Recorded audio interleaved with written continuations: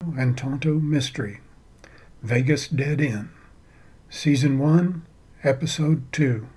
Oh great, now what?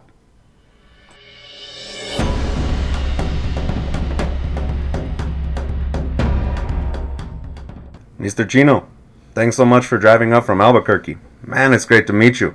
You wouldn't believe all the crap that I've had to plow through to find you. Mike Ortega was very tall and slim, with a huge smile that screamed dishonesty. He seemed very nervous, with a noticeable twitching in his right eye. His office was a small hole in the wall inside one of the older buildings just off the plaza.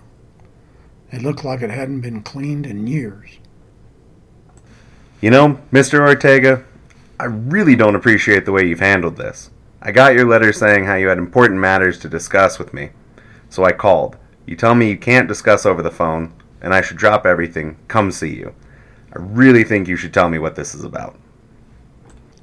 Even sitting, Tai was a very large man who appeared to be angry. Chino gave the beanpole man one of his most threatening looks. Tai didn't like people who played games. He was a spit out the facts, leave out the bullshit kind of guy.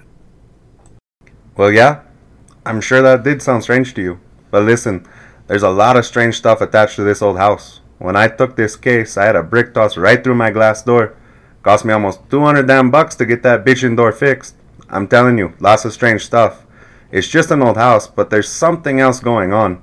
I didn't want to tell you too much over the phone, no telling who might be listening. Tai thought, what a bullshitter. Just tell me what this is about. If Ortega had been someone who paid attention to people, he would have known that Tai was at the end of his rope, and he should get on with it. You know, this was all weird stuff from the start. That old lady who lives next door called me. What's her name? Oh yeah, Davis. I helped her with her sister's grandson who was visiting. Got into a fight with a cop of all things. Kid turned out to be just plain dumb. But the cops dropped the case and the kid went back to the reservation or wherever he was from. Well, anyway, she said the neighbor had died and she knew the old man wanted to leave the house to his next of kin. Well, yeah, so what? Well, get this. He's dead and he didn't make out a will. Stupid people everywhere. You know, I charge about 300 bucks for a simple will.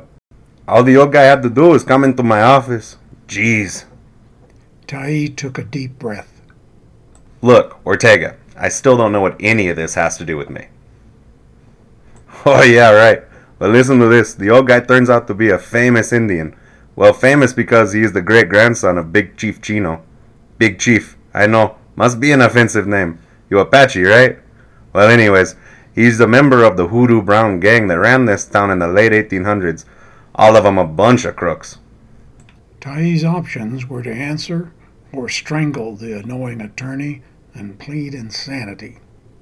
Yes, I'm Apache. Yes, that name is offensive. Get to the point. Yeah, of course you are. That's how I found you. I think the other crooks called him Big Chief. Sure the hell wasn't me who called him that. The more Ortega talked, the more nervous he was becoming.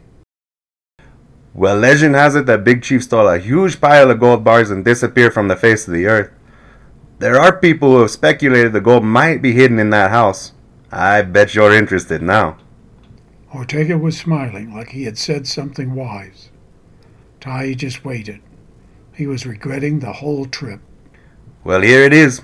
You're the closest relative of Jefferson Chino, the old man who owned the house. Ortega continued to smile, totally unaware of how much he was annoying his guest. I'm telling you, I went the extra mile finding you. Did all kinds of research. Mostly because that old Batty Davis woman kept nagging me. Here's another weird part. You should know why she wants me to find old Chino's next of kin. It's because she said the old house next door is haunted. Ghosts moving around all the time. She wants the new owner to fix it or something. How crazy is that? Jefferson Chino. The name was familiar. He could sort of remember his grandmother talking about a cousin who had run off the reservation named Jefferson.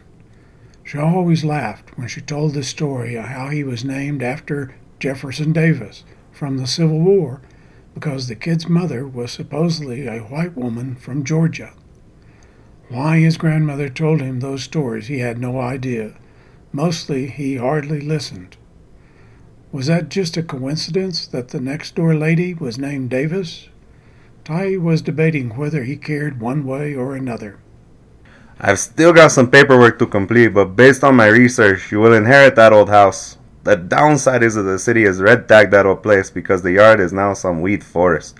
Also, there may be some issues with the safety of the house. You know, most of these old houses are about 150 years old, so probably don't want to move in till it's inspected.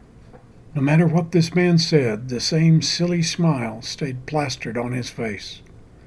Ty resisted the urge to punch that face.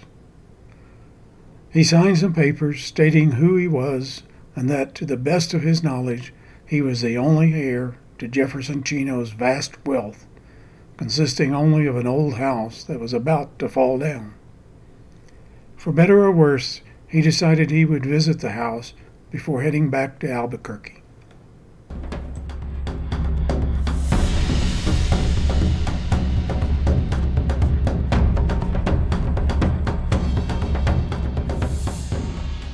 A Few Minutes Mystery Production. Copyright 2022. Ted Clifton. All rights reserved.